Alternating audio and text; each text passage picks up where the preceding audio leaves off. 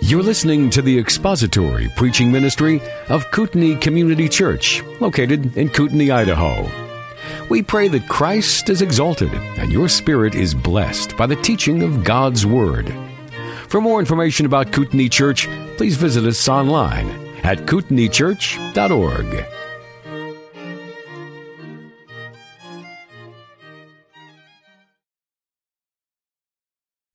Let's begin by bowing in prayer.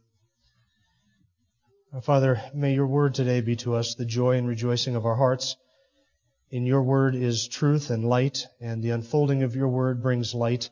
It is bread for our souls, and we pray that in this we might see and behold our Savior, that you would teach us about Him and about ourselves and our need for Him.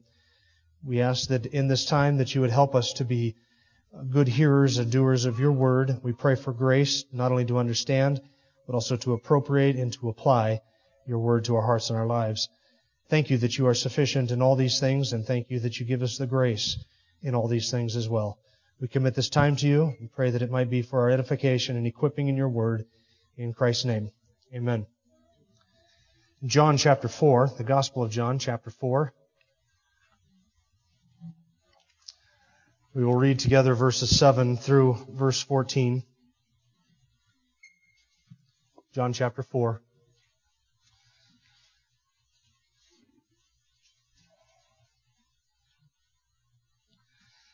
Verse 7, there came a woman of Samaria to draw water.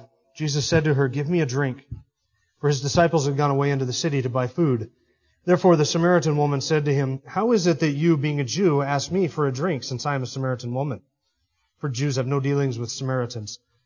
Jesus answered and said to her, if you knew the gift of God and who it is who says to you, give me a drink, you would have asked him, and he would have given you living water.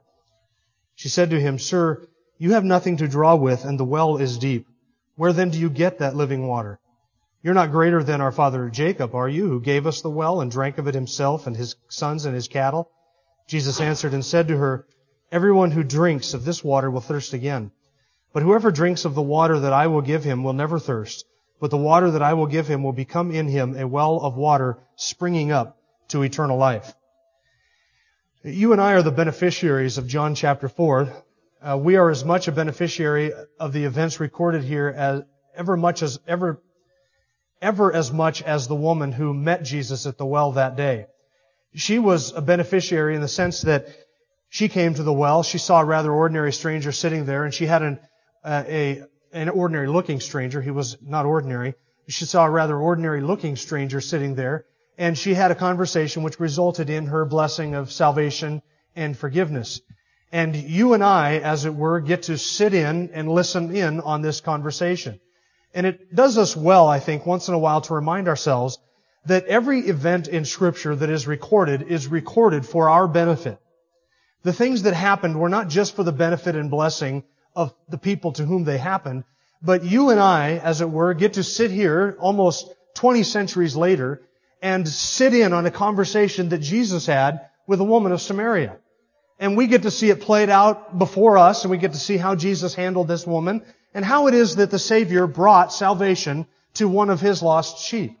And we get to benefit in that way from the things that are written here. And as we've been going through this, I've been encouraging you to observe in here things that you and I can learn from Jesus as the model soul winner. We look to Jesus as one who knew what He was doing when He brought salvation and the message of grace to a woman who needed that. And so we are trying to glean from this encounter things that Jesus did in His own encounter in bringing this woman the message of salvation. Last week we noticed that Jesus did two things, just quickly by way of review. The first thing that Jesus did was He started with a very ordinary thing, a very natural thing, before He swung that conversation to the supernatural. He didn't begin by introducing Himself as the Messiah. He didn't begin by condemning this woman for her sin. He started off with just a very ordinary request, give me a drink, asking for a drink. Now Jesus all the while knew exactly where the conversation was going. He knew where He was going to take it, and He knew that rather quickly, and we'll see in verse 10, He swings the conversation from the natural to the supernatural, from the normal or the physical to the spiritual. The second thing that Jesus did was He cut across all of the cultural and racial barriers that separated Himself from this woman. There were 3 reasons culturally why Jesus should never have said a word to this individual.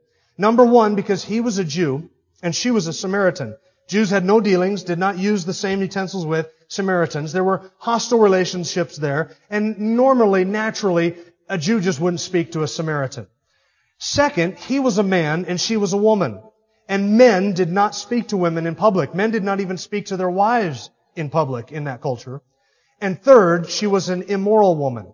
Not just was she a Samaritan and a woman, but she was immoral. And everybody in the region and everybody in the village, everybody in that town knew of her history. They knew how immoral she was. So those 3 reasons are 3 reasons why Jesus should never have even spoken to her.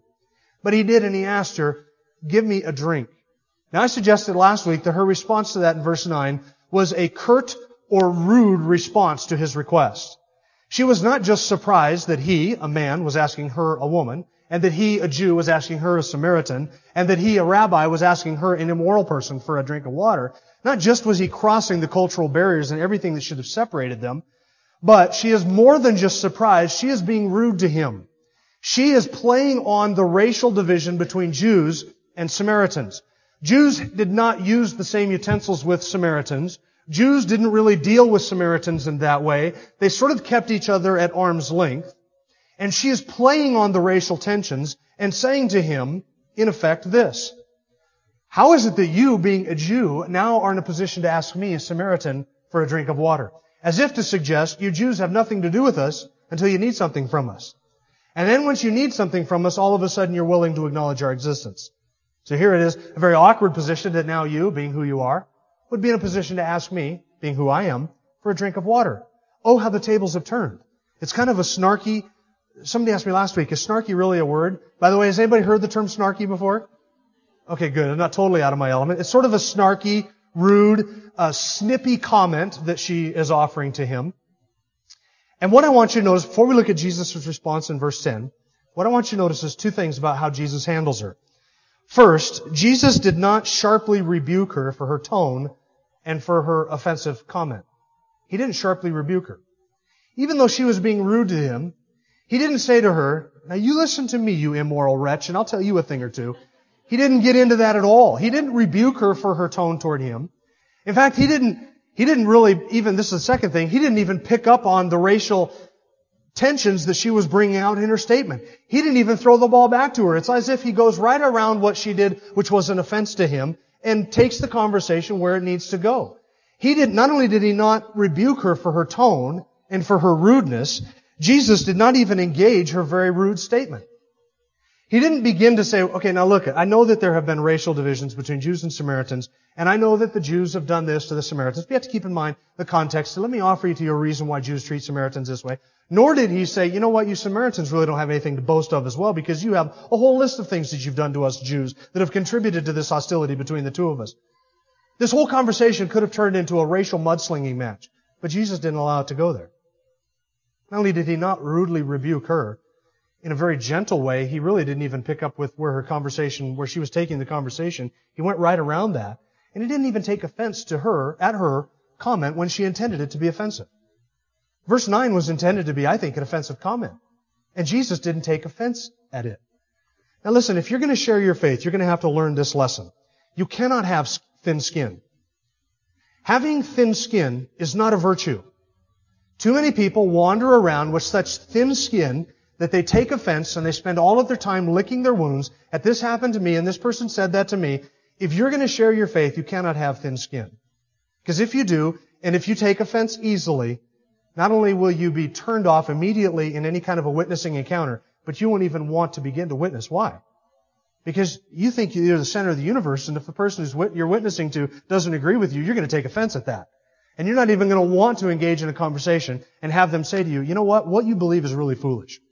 You believe that a God died on a cross and rose again from the dead 2,000 years ago and that I can have salvation just by trusting in Him? What kind of a foolish, idiotic religion is that? That is just an opium for the masses. And you are ignorant and foolish and stupid to believe such silliness and such trite. And you really shouldn't even waste your time. You can take offense to that? Most people would. You can't. You can't have thin skin. You know what I think? I think the measure of the measure of your pride is the quickness with which you are offended.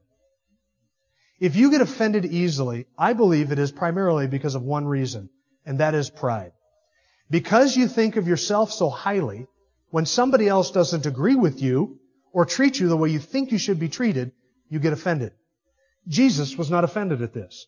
He is taking here the scorn from sinners and hostility from sinners.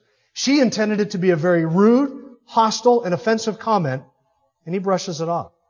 And in a very gentle way, he walks right past the offense, because he is intent on saving her soul. He walks right past the offense, doesn't take up an offense and say, well, if you're going to treat me that way, I'll just go somewhere else and get a drink of water. I can walk the half a mile into town with the disciples. No. He had something in mind, something he was intending to do, and he stepped right past the offense and got to the issue at hand, which was her need for him. And he does so in verse 10 in a very gentle way. He points out her ignorance. If you knew the gift of God and who it is who says to you, give me a drink, you would have asked him and he would have given you living waters. If you knew something. And what he is doing is he is pointing up her ignorance. This woman was ignorant of two different things. She was ignorant, first of all, of the gift of God, and second, of who she was talking to. Now, I think these are two different things. Some people say the gift of God here is Jesus. Jesus is the gift of God. He's called in 2 Corinthians chapter 9, I think it is, God's indescribable gift. And so He is the gift of God. And so Jesus is saying, look, if you knew that God gave His Son as a gift to the world, you wouldn't be saying this. I don't think the gift that's being spoken of here, though Jesus is God's gift to us, I don't think the gift here described is just the Lord Jesus. Nor do I think that the gift here described is the Holy Spirit. I think it is broader than that, and it encompasses both of those and so much more. I think in this context, the gift that's being described is salvation itself. If the gift that is described is Jesus, then Jesus is saying this. If you knew who I am and who it is that you're speaking to, if you know those two things, that's saying the same thing over again, isn't it? I think He's describing two different things. If you knew what it is that God has given to you and the offer that is being given to you, and if you knew who it was that you're speaking to, two different things. The whole context is really about salvation and God's offer of salvation. You remember back in chapter 3, He offered it to Nicodemus and saying to Nicodemus, you must be born again. The end of chapter 3, verse 36, he who believes in the Son has what? Eternal life. The context is salvation. And he who does not obey the Son will not see that eternal life, but the wrath of God abides on him. And then later on in chapter 14, Jesus describes what He is that He's offering to her, the living water. At the end of verse 14, a well of water springing up to eternal life. What He is describing by the gift of God is nothing less than salvation. Now that involves Christ, it involves the Holy Spirit, but it also is the new birth, justification, sanctification, glorification, everything that is necessary for the sin-parched, thirsty soul He is offering to her. If you knew the gift of God, that is salvation, and the word translated gift there is a word translated other places as freely. It's a noun form of the adverb translated in the rest of the New Testament as freely. This is the only place it's used as a noun in all of the Gospels, and it's translated here as gift. And it literally means the freeness or the freeliness of it. If you knew what is given to you freely, because that's what salvation is. It is a free gift. That's good news to a sinner, is it not? The salvation is not something you can earn. It's not something you can buy. It's not something you can merit. It's not something you can work for. It's not something you trade God for something else. It's the free gift. It is totally and entirely a gift of God's sovereign grace. It's a free gift. And Jesus is saying, if you knew the free gift of God that He is willing to give to you, and if you knew who it is that you were speaking to, you would have asked me for something else, and I would have given you living water. This woman was entirely ignorant, not only of God's free gift of salvation, but second, of the person that she was speaking of. This is the irony of it. She had walked up to a well on an ordinary day, under an ordinary sun, normal circumstances, something she had done 100 times before. She had seen this man sitting at the well, probably a sight that she had seen hundreds of times before, because there was nothing abnormal about a traveler sitting next to the well to get refreshment out in the middle of the open square when anybody else would have been traveling through. So she came up to the well and saw something she'd probably seen dozens of times. A Jewish man sitting by the well needing a drink of water. And she probably thought he would have been able to get his own drink of water, but there he is nonetheless. She had no idea who it was that she was speaking to. What an ironic situation, is it not? He is saying to her, if you knew that you were speaking to the one to whom you owe your existence, and if you knew that you were speaking to the one by whom all things came into being. Without me, nothing came into being that has been come into being. And if you knew that I was the one who created the very water that I'm asking you for, oh, how things would be different. If she knew who she was speaking of and speaking to, what would her response have been? She would have been asking him for something. See, she thought she was in a position to offer to him something, and he is pointing out to her, in reality, you are in no position to offer me anything. I am in a position to provide everything that you need. And if you knew what you needed, and you knew who it was that you were speaking to, you would ask me, the one who is able to provide what you need, and I would give you what you need. You notice how the tables are turned in that encounter? She's ignorant of two things. Number one, what it is that God gives that she needs, and second, who He is. Now just file this away in the back of your mind. Before this whole conversation is over, He is going to fill in her ignorance in both of those areas. He is going to show her what she needs, and He is going to show her who He is. Those are the two things that He says in verse 10 that you don't know. You don't know what you need, and you don't know who I am. Now, in order to show her what she needs, He's going to address her conscience, and He does that in verse 15. After she says to him, Sir, give me this drink, this living water, so that I will not have to come here to draw all the way here, and so that I will never thirst, He says to her, go and call your husband. And she's thinking in her mind, technically, I have no husband. So that's what she says. I have no husband. You're right, you've had 5 husbands, and the one that you now have is not your own. And He is addressing her conscience and the commandment, thou shalt not commit adultery. And she was guilty of it. In order to show her what she needed, He would eventually address her conscience, take her to the law, and do that so that she could come to understand exactly what it is that she needed. Now in verse 26, He's going to tell her who He is. When she says to Him, look, when Messiah comes, He's going to explain all these things. He says to her, I who speak to you am He. So in verse 10, He says, you're ignorant of 2 things. And by the end of the conversation, He has showed her not only what she needs, what she was ignorant of, but also who He is, which is another thing that she was ignorant of. Marvelous how the Lord does that, right? What are the 2 things that you and I need to know in order to be saved? Basically. Before we're saved, do we really know who it is that we are and what our need are? No, that's what our need are, what our need is. That's the horrible condition of man in his lost state. That not only are we ignorant of what we need, we are ignorant of our ignorance of what we need. That's the horribleness of being lost. Not only do we not know what our spiritual needs are, but we don't even know that we don't know what our needs are. And that's where this woman was at. And she had to understand 2 things. Her need and the reality of who He was. That He was able to meet those needs. And it is not until that point that the light dawns on her and she's able to put those pieces together. And we'll cover that when we get to it. But just file that away in the back of your mind for right now. The tables have entirely turned in the conversation because as you notice, she is operating from the vantage point or from the assumption that she is in a position to offer to Him something that He needs. And she thinks in her mind that He is in need of her. And what Jesus has done is shown her, it is not I who need anything that you can provide, and you are in no position to provide anything for me that is of lasting value, but really I am the one who is able to provide for you what you truly need. And I think there is, just in this woman's approach to this, something that you will see in your encounters with lost people. Lost people are entirely ignorant of what they need and of who Christ is. And in their ignorance and in their lostness, lost mankind thinks that he is in a position to offer to God something that God needs. He thinks to himself, oh, how fortunate God would be to have me on His team. And God really needs me on the team, and He wants me on the team, and He just can't live without me on His team. And modern gospel presentations are marvelously designed to appeal to that backwards thinking. Because man in his thinking says, God really needs me to provide something for Him. There's a me-shaped hole in God's heart that only I can fill. And modern gospel presentations say exactly that. God has a U-shaped hole in His heart that only you can fill. Won't you please come to Him? Jesus is knocking on the door of your heart, and He really, really, really wants in. And please won't you let Him in? He wants to feel loved. He wants to be accepted. He wants in your life. He wants to give you all these things. And Jesus is just dying. He cannot live without you. He wants you so bad. If you just open your heart to Him and allow Him to come in, He will be so happy. Please make God happy. Gag! Are you kidding me? How backwards is that from the truth? What is the truth? The truth is that we are in a position to offer Him nothing. Nothing. Not a single righteous deed, not a single good work, not a single bit of righteousness. There is nothing in us to commend us to Him. He does not need us one whit. Not one bit. We need Him to provide everything for us. God, in His essence, is the unsustained sustainer of all things, and He is self-sufficient. He needs absolutely nothing from you and I.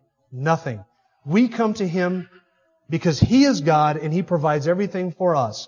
And we are never you cannot be saved if you come to Christ thinking, I got something to offer God. I want to offer what I can there, and we'll sort of have a quid pro quo agreement. He'll give me a little something, I'll give Him a little something, and we'll exchange. That's not the gospel, that's not Christianity, that's not salvation. Until you come to the point of saying to yourself, I am absolutely nothing, I have nothing to give and nothing to offer. He must provide for me everything. Until you come to that point, I don't believe that you can be saved. You have to come to the end of yourself. You have to die to yourself. And you have to recognize, I have nothing to offer. He must bring me everything. And that's what He's showing her. If you knew who it is who says to you, give me a drink, you would have asked Him, and this next phrase I think is a very gentle rebuke, and He would have given you living water. He would have given it to you. Now in my mind, as I picture this encounter here, this is how I had pictured it prior to this last week. Here is how I had pictured it unfolding. Jesus is sitting at the well, and the woman walks up to the well and begins to draw water. And there is a long period of time, an awkward silence, when nothing is really being said until she gets the water up out of the well. And He says to her, give me a drink. And she says to Him, now how is it that you being a Jew ask me, a Samaritan woman, for a drink, since I am a Samaritan woman? And as she says this, she is pouring Him a cup of water out of what she has just drawn from the well. And then she hands it to the Lord, and He drinks it, and then says to her, if you knew what it is that I have to offer, what you need, and if you knew who it is that's saying this to you, you would have asked me and I would have given it to you. That's not quite how I think it unfolded. I think that by the time we get to the end of verse 10, Jesus has yet to take a drink of water. Her rude comment in verse 9, I do not think was accompanied by a cup of cold, clear water. I think her rude comment in verse 9 was accompanied by a snub.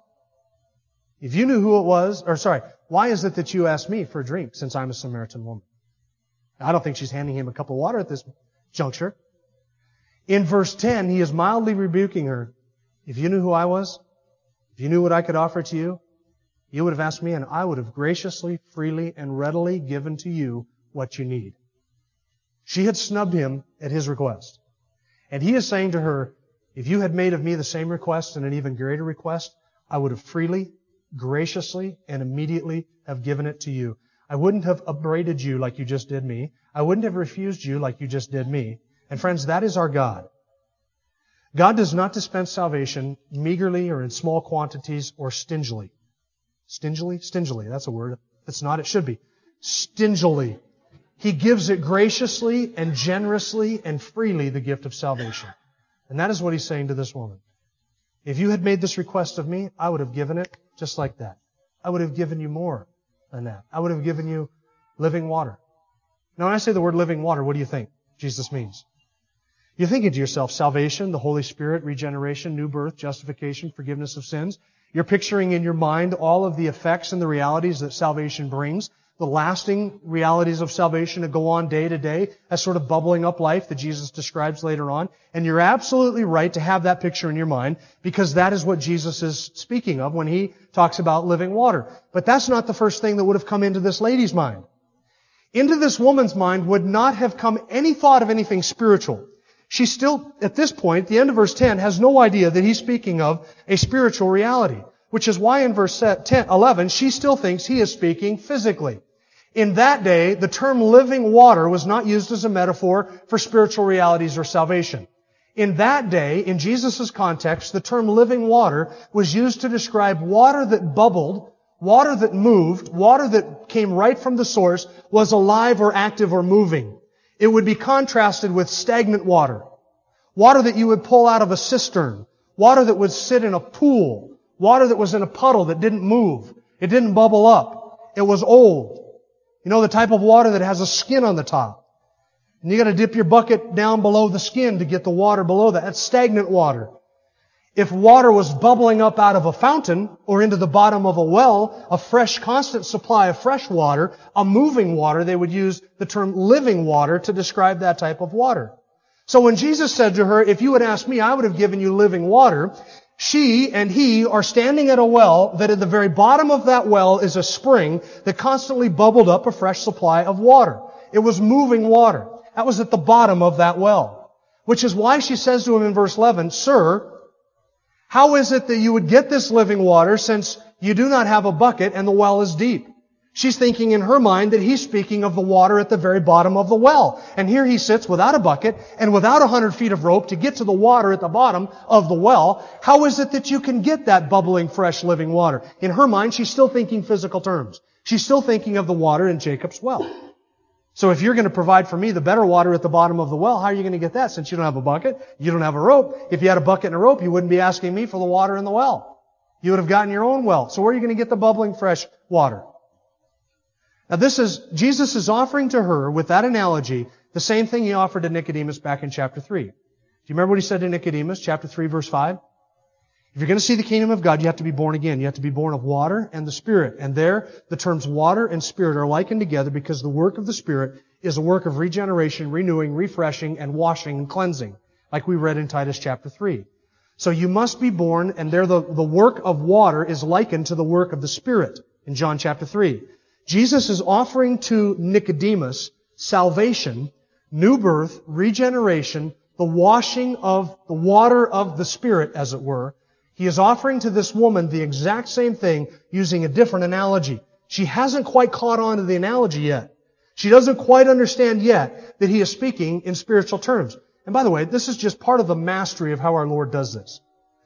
She thinks he's talking about water, and he's taking her down a course, a conversation. By the time it clicks with her and she realizes where the conversation is going, he's already there with her. He's already taken her to the point where she needs to be mentally and understanding before she even realizes what he has done. So Jesus is offering to her the same thing he offered to Nicodemus. Regeneration, salvation, and that is the term living water. There's also an Old Testament parallel here, an Old Testament background to the term living water. And listen, it is only our ignorance, our lack of familiarity with the Old Testament that causes us to not read verse 10 and say, wow. Wow. Now let me set up the Old Testament picture for you. The term living water was used by the prophets in the Old Testament, sometimes in the Psalms, analogy or allusions to it in the Psalms, but by Isaiah, in Isaiah 55 verse 1, Isaiah says, Ho, and this is an invitation to the nation of Israel, God's people who had rejected Him and scorned Him. Ho, everyone who thirsts, come to the waters. And you who have no money, come buy and eat. Come buy wine and milk without money and without cost. That's freely, right? Without money and without cost. And there God, Yahweh, is offering to His people what? Water. You thirst? Come to me. I'm the source of water. I'll give it to you freely. Jeremiah chapter 2, verse 13. For my people have committed two evils. Now listen to this. Two evils. They have forsaken me, the fountain of living waters, to hew for themselves cisterns, broken cisterns that can hold no water. Jeremiah 17:13. O Lord, the hope of Israel, all who forsake you will be put to shame. Those who turn away on earth will be written down because they have forsaken the fountain of living water, even the Lord. Now let me set up Jeremiah's context for you. The southern kingdom of the nation of Israel had turned their back on their covenant God, Yahweh, the one true and almighty God. And God sent the prophet to say, look, your religion is a sham, you are immoral, you have turned your back on me, you are guilty of idolatry. And one of the analogies that Jeremiah uses to contrast the supply of God with the supply of idols is in chapter 2, verse 13, where he makes the analogy of a man who forsakes the fountain of living waters to hew out for himself a cistern which cannot hold water, a leaky cistern. So imagine a man who walks out into his yard and finds a big rock and says, I'm going to dig down into this rock, dig way down into the bottom and hew out a big cistern. And then I will be able to fill the cistern with water, and that cistern will always be for me a supply of fresh water and a supply of life-giving water. So he takes all of the time and all of the effort and all of the money and the expense and all the work that goes into hewing out this big cistern.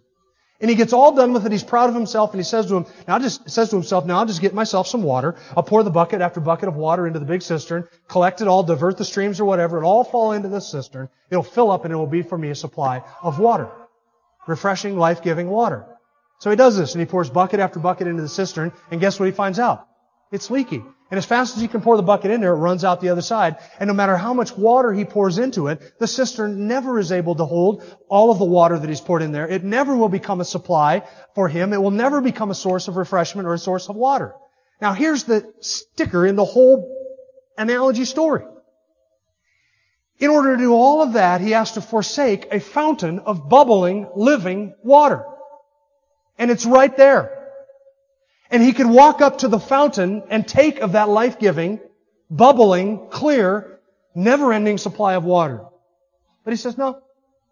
And he turns from that, and he turns and hews out this cistern that doesn't work, thinks it will supply his needs, thinks it will be a good thing, pours all of this effort into it, only to find out that it does not, and it cannot, and it will not satisfy.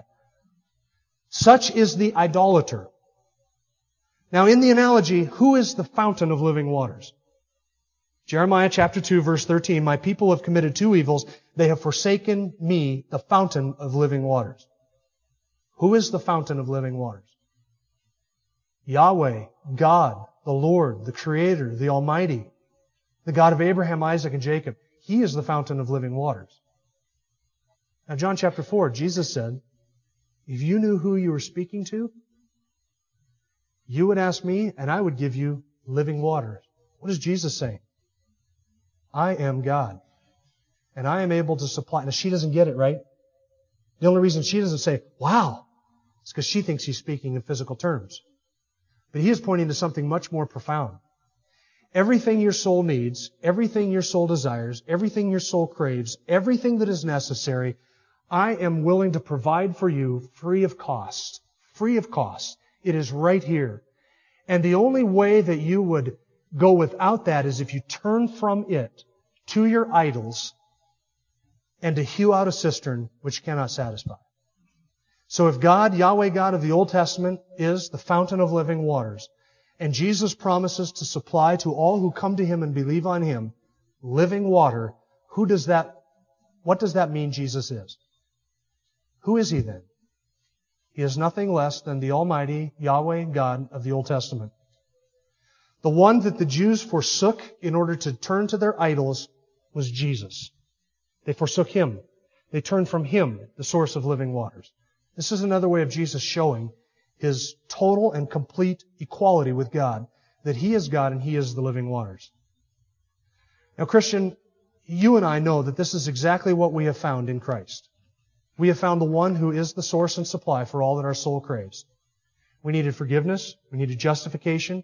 We needed righteousness. We needed sanctification. We needed to be made holy. We needed to be forgiven of all of our sins. We needed to be given the Spirit of God. We needed to be regenerated and adopted and made a member of God's family. All that we needed, everything that we needed, has come out of the rich supply of who Christ is and what He has done and what He supplies to us. That came at the moment of our salvation. Now, unbeliever, if you happen to be sitting here and you've never repented of your sin and trusted Christ for salvation, then it is because you are not willing to turn from your leaky cistern and come to the one who is the supply of living water, who offers to you free of charge, all that your soul desires and craves and needs. Our God is the one who is the living water. That is our Savior. That is our God. That is our King. And as Christians, we continually drink from that fountain of life-giving water. Let's pray together. Our Father, we thank You for the blessing that it is to know Christ, to know Your Son, and to be brought into communion and fellowship and relationship with You by Your Spirit and by regeneration. We thank You that these things have been made ours not by our own acts of righteousness and not by our own deeds, but by Your free, full, and sovereign grace. Thank You for providing for us all that we needed in our sin. Thank You for giving us atonement. And thank You for a Savior who has provided so much. We thank You for the confidence also that we can have in the person of Christ, that our soul can rest and repose itself on Him without hesitation, knowing that He is God, that You are God, that You are our King and our Savior, and we can trust You entirely. O Father, Son, and Holy Spirit, we again affirm our confidence and our trust and our thankfulness to You, for You are our God in full, and we love You for who You are. We thank You for Your grace. In Christ's name, amen. Thank you for listening to the latest podcast from Kootenai Church. If you'd like to learn more about Kootenai Church or to donate to our church ministry, you can do so online by visiting kootenaichurch.org. We hope you enjoyed this podcast and pray you'll join us again next time. Once again, thank you for listening.